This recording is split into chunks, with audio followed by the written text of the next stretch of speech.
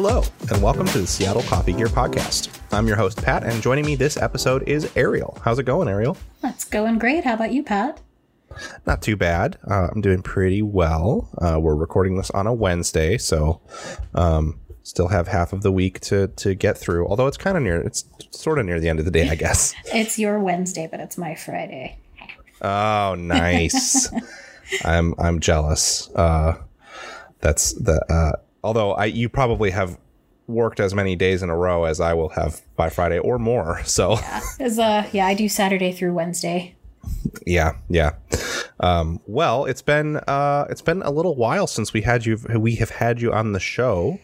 We had you on a while back to talk about beans. Although, to be fair, we recorded a bunch of episodes all the once at the beginning. People are probably tired of hearing me say this over and over again. And now we're kind of getting back to closer to the actual time that the episodes come out.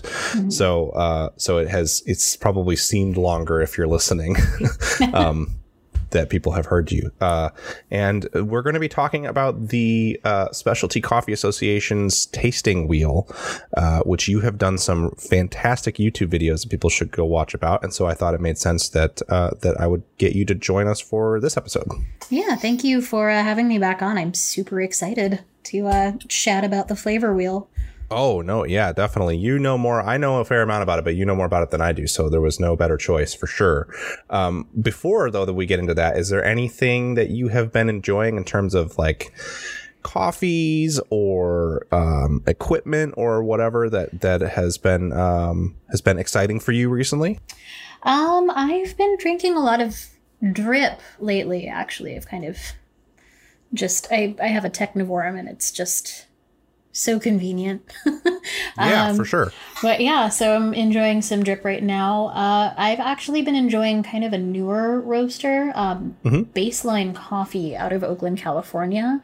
They have this, it's out of stock now, but I snagged a 2-pound bag.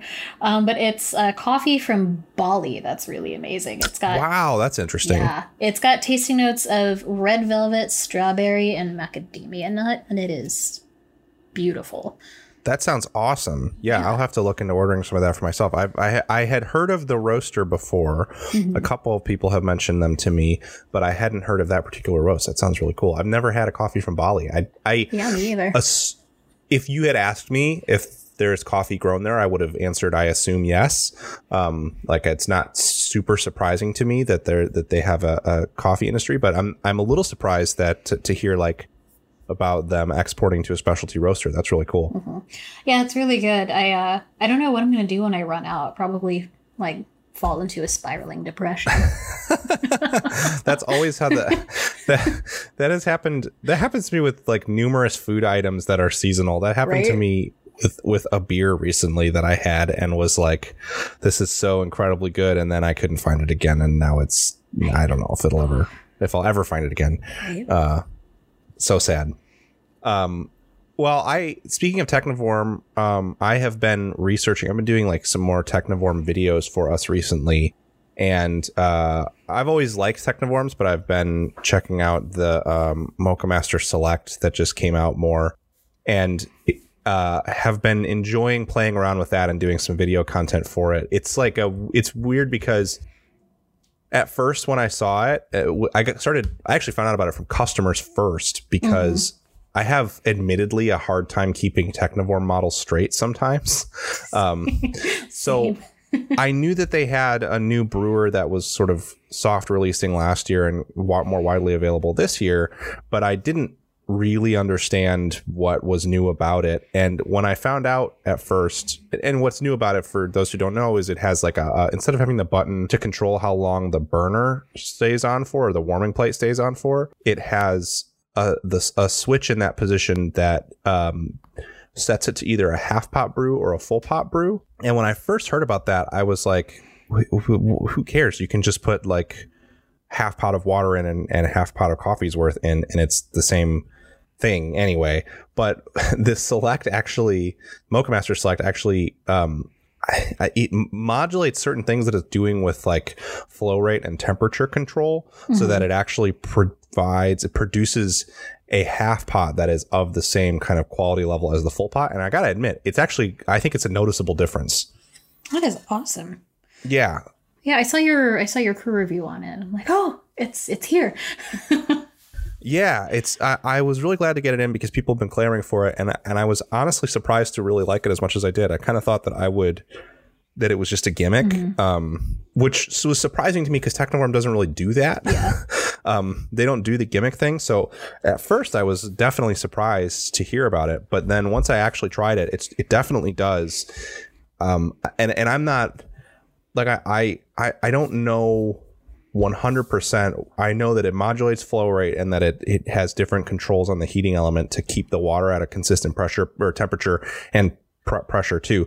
But I guess what can happen when you have a smaller amount of water is it can the heating element can kind of overheat the water because it's heating up to maintain a consistent temperature through a longer brew cycle when it thinks there's going to be more water coming through. It's something along those lines. I mean, don't quote me. I don't mean to like suggest that as science to anybody listening, but it has to do with that sort of the length of time that the heating element is going to keep the water hot. So it changes up that. And then again, it changes up some of the flow rate stuff, I guess, in the pump, it's just cool. And it makes a really good half pot of coffee and full pot of coffee that tastes the same instead of like any kind of difference. And I really like it. Awesome. I'll have to play around with it sometime. Yeah, I've considered, I have a fairly inexpensive drip brewer that I like. It's still SCA rated and stuff, but I've been considering replacing it with this Technoform because I think I would drink more drip coffee if I could get a really good half pot. Because I'm not really like a single cup person. I need a little more than that. I usually drink like 2 cups of coffee in the morning. I usually do. I usually go through like a half pot a day myself. Yeah, exactly. Yeah. So that would be pretty good to be able to drink a couple cups in the morning and put a third one in like the rest of the pot in like a travel mug or something. Keep it kind of warm. But anyway, we don't have any listener questions this week. If you do ever have a question, we love to read them on the air. You can send them to questions@seattlecoffeegear.com. But since we don't have any questions, we can jump right into our topic, which is the SCA flavor wheel for coffee, which is a pretty neat thing. It's definitely like the first time you see it, it's kind of it can be a little overwhelming, but I think it's a really cool way to learn about different tasting notes in coffee. Yeah, it's pretty fascinating. There's just so much to it, you know. Right.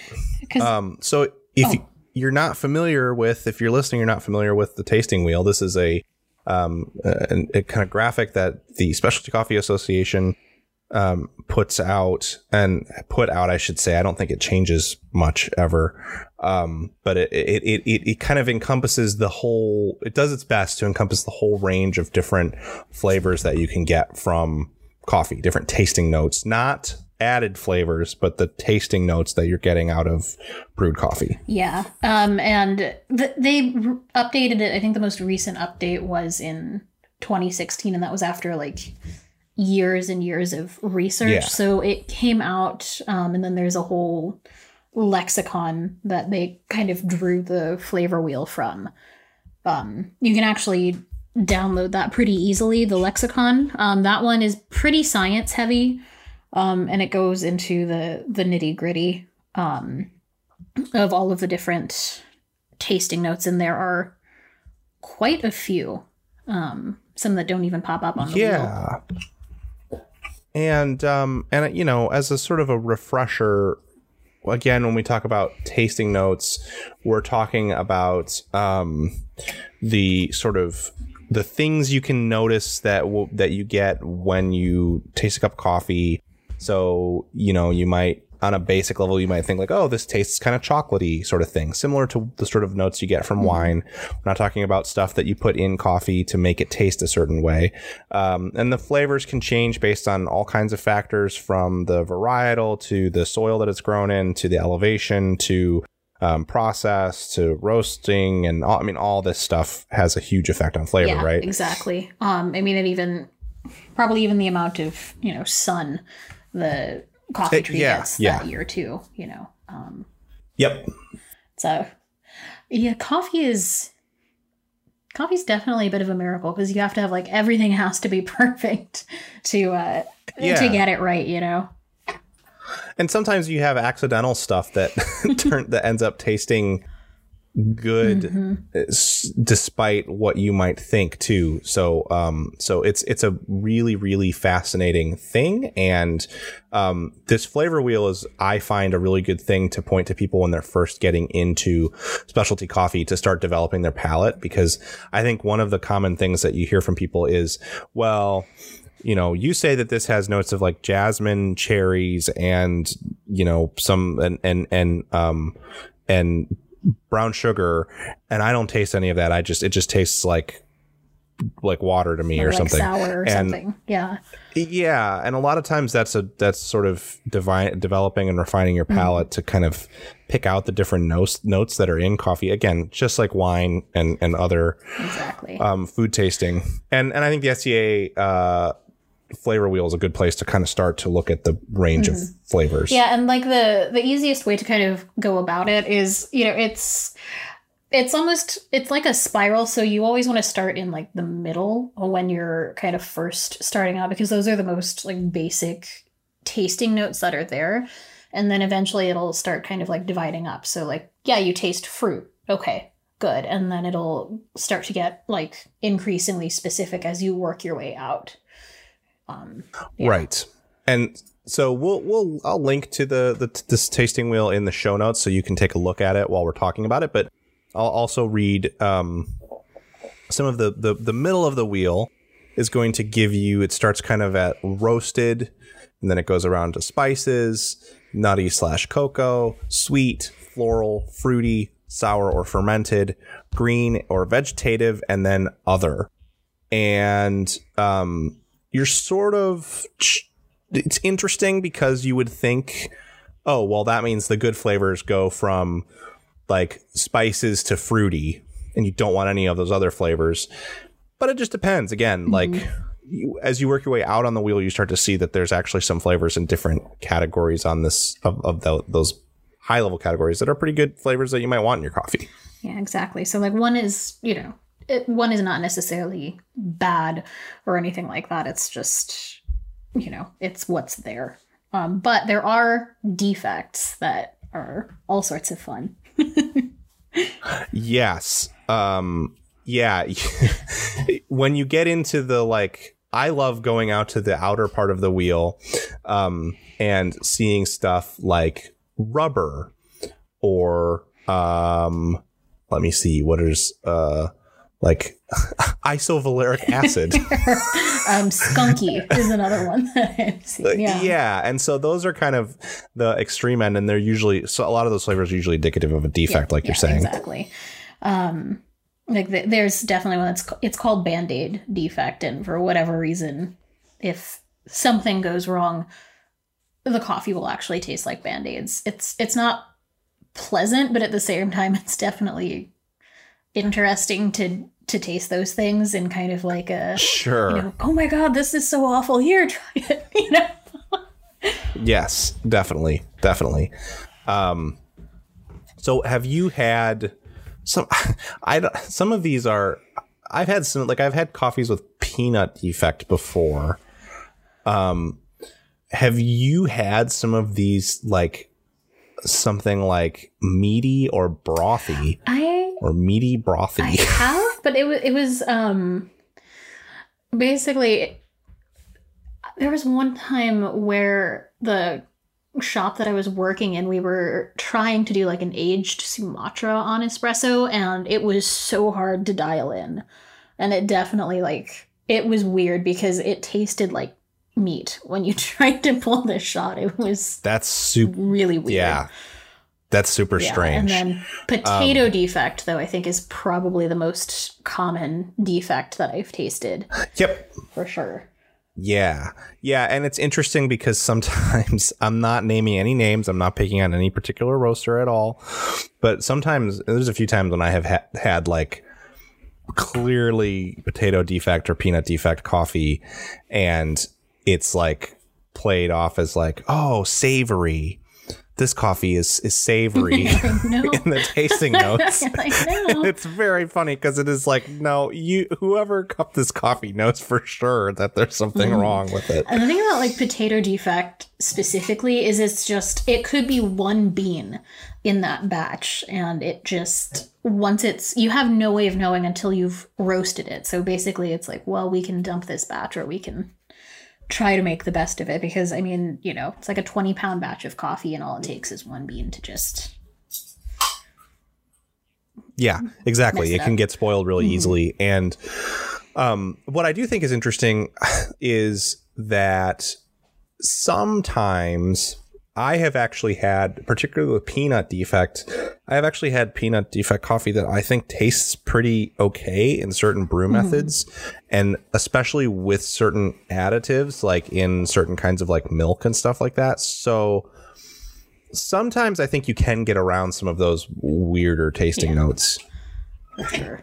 But yeah, the potato, there's really no getting around that. No, that's true. Yeah. Or I don't know. Have you ever had there's on the second wheel out from that first inner wheel, you get things like pepper, pungent. My favorite one is olive oil. I can't say that I've ever had a coffee that tastes like olive oil. I haven't, but I would love to. That sounds pretty great. I mean, I do like olive oil. Yeah. Sorry. Go ahead. I was going to say there was one that I had. Oh gosh, where was it from? I think it was from Kenya. And it wasn't a defect or anything, but it had a really prominent like green bell pepper tasting note that was interesting. So the tasting notes were like tomato and green bell pepper. So if you got it as like a latte, it tasted like almost like pizza. It was weird, but in interesting. A good way. Yeah, that's what I tend to find the most, is that coffees tend to, and this is indicative of where my palate is at, which is like there's always room for more development. It's certainly not as refined as a lot of people even at Seattle Coffee Gear, but I tend to get a lot of vegetable from stuff. I notice a lot of that vegetative note, which is one of the things they have under the green/vegetative category. Or pea pod is another one that I get a lot of. Like, it's a lot of times coffee tastes like I shouldn't say a lot of time.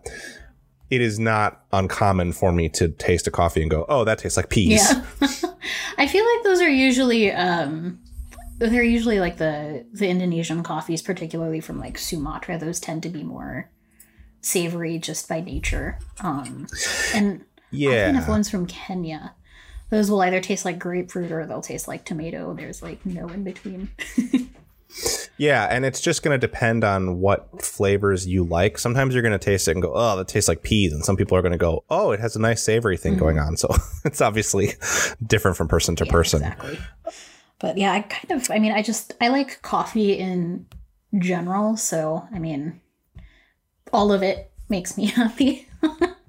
Yeah, I think when you start getting the coffees that taste really stale or papery, and the ones that have the more chemically tastes, which I definitely have found before, that's when it starts to get more in the like, I don't know that this is for anyone side of the equation. Yeah. But it is good for like, if you are kind of helping somebody refine their palate, have them taste it anyway. That way they know what to look for. So it's not fun in the traditional sense of, oh, I'm enjoying this. It's, oh my God, I didn't know that this was possible. Yes, totally. And I think an interesting thing that a lot of times people don't necessarily get when they are, when we list a coffee, we usually we always list the tasting notes that the roaster provides. So sometimes you may not get that when you brew it at home yourself. You may find that it tastes different to your palate than what the roaster lists. And sometimes people get frustrated and they'll like leave a review that's like, oh, I didn't taste this at all. I think it's important to understand like the cupping process and how those flavor notes are developed before you get to the coffee.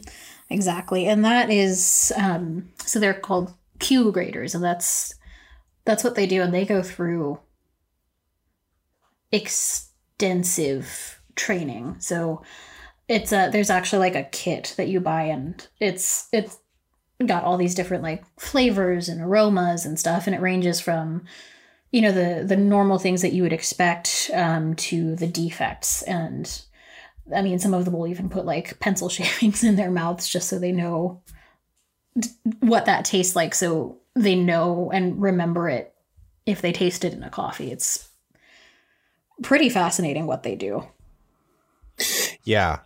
And you'll notice that thankfully this wheel doesn't get too gross.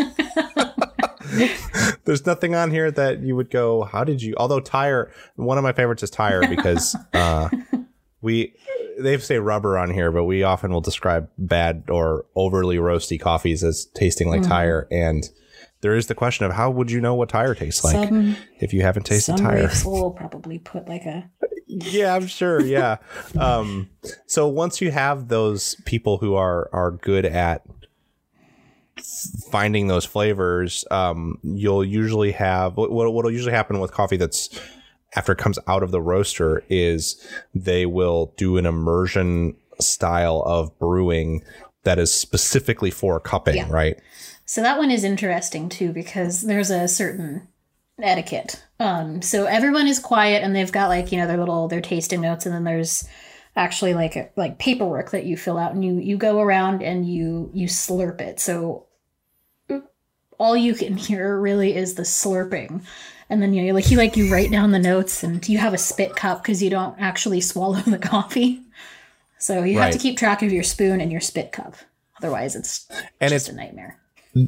The way that it's brewed is there'll be sort of these cupping bowls, and it's an immersion style of brewing where the coffee is just immersed in the bowl. Yep. It's just put in the bowl and then allowed to brew instead of going through a filter or through filtered out with a press or whatever. There's actually just coffee grounds in the cupping bowls. Exactly. So it is coarsely ground, kind of like for French press. So you brew it, and then the crust of the grounds kind of forms on top, and then you break it.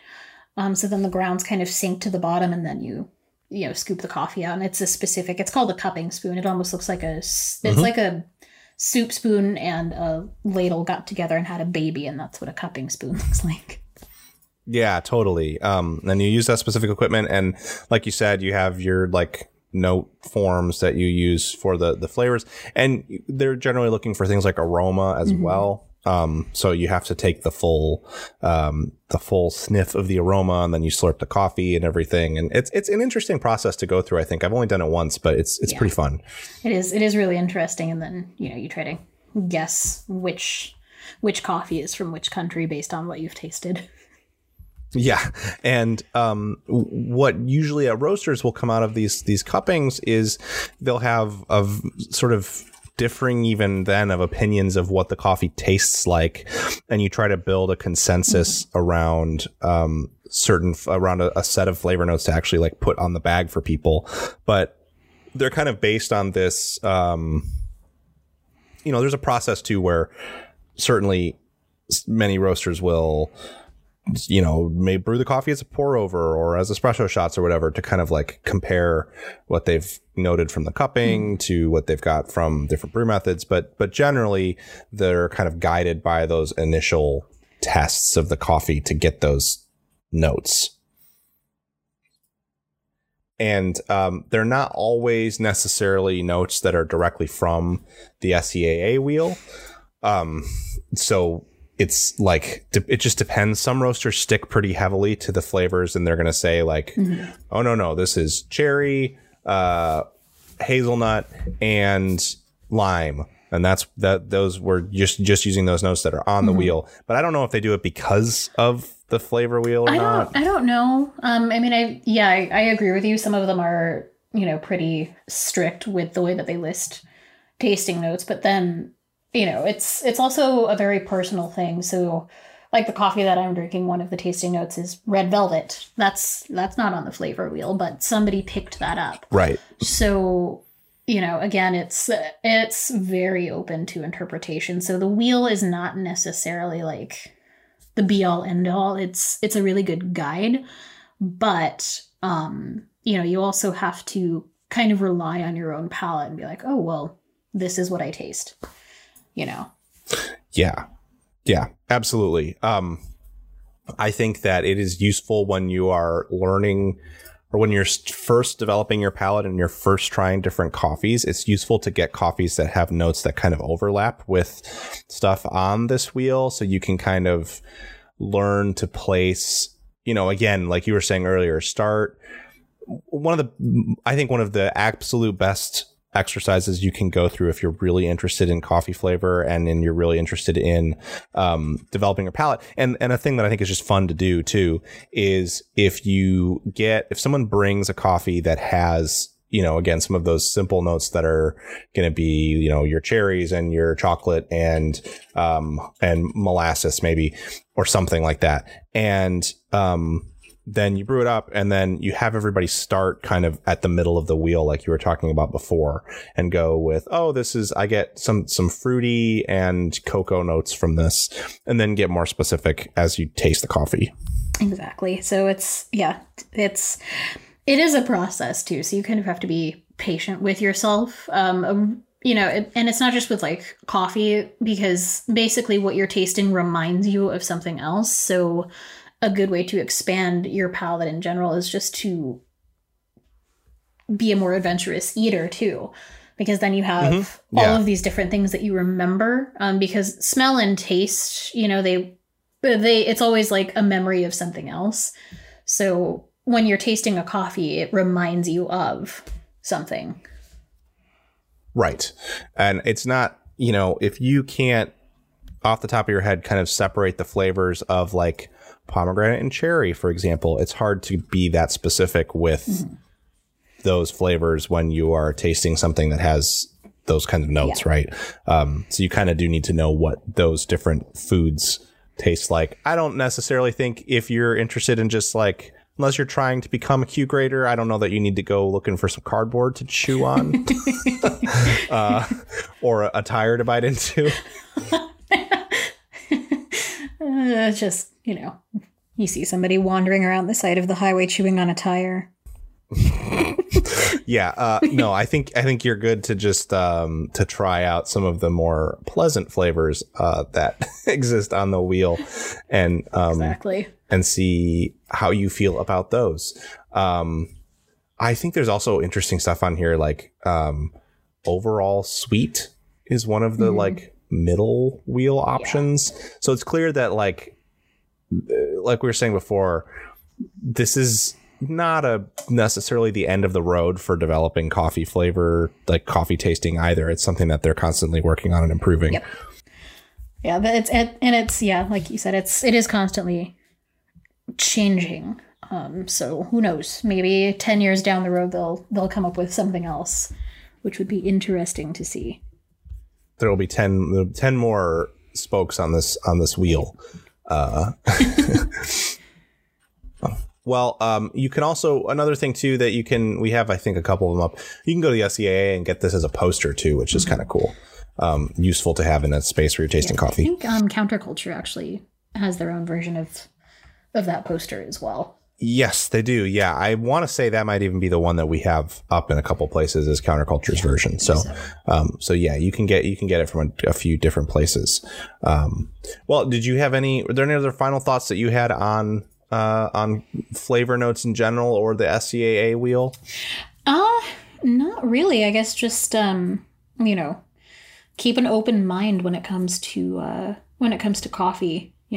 There are people out there that, like, I just want coffee that tastes like coffee, and that's fine, but it's also, be adventurous.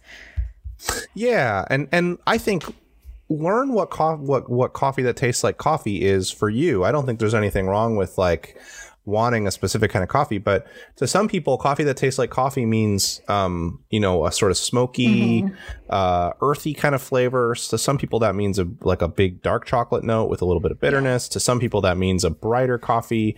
It just depends. So I think it's worth, if you're somebody who drinks coffee regularly and you want that cup of coffee to be good, I mean, if you're listening to this podcast at all, I think it's worth learning what to you a good cup of coffee is, just so then you know what to look for when you're kind of browsing different specialty coffees. Exactly. I think we've covered everything pretty thoroughly. What do you think, Pat? Yeah, definitely. So thank you so much for joining us for this episode of the Seattle Coffee Gear podcast. And thank you, Ariel, for being on the show. Thanks for having me. And absolutely, pleasure is all mine. And if you have a question, again, please drop us a line at questions@seattlecoffeegear.com. If you enjoyed this episode, make sure you let us know in a review on your podcast platform of choice, and tell a friend too. Getting more people subscribed absolutely helps us as well. And for all your coffee needs, make sure you check out seattlecoffeegear.com and head over to our blog and our YouTube for more educational and informative content about all things coffee, especially if you enjoyed this episode. Again, Ariel has some really good videos about the SCAA wheel with the visual aid there as well. Thanks for tuning in. Yeah, thanks so much. We'll see you next episode.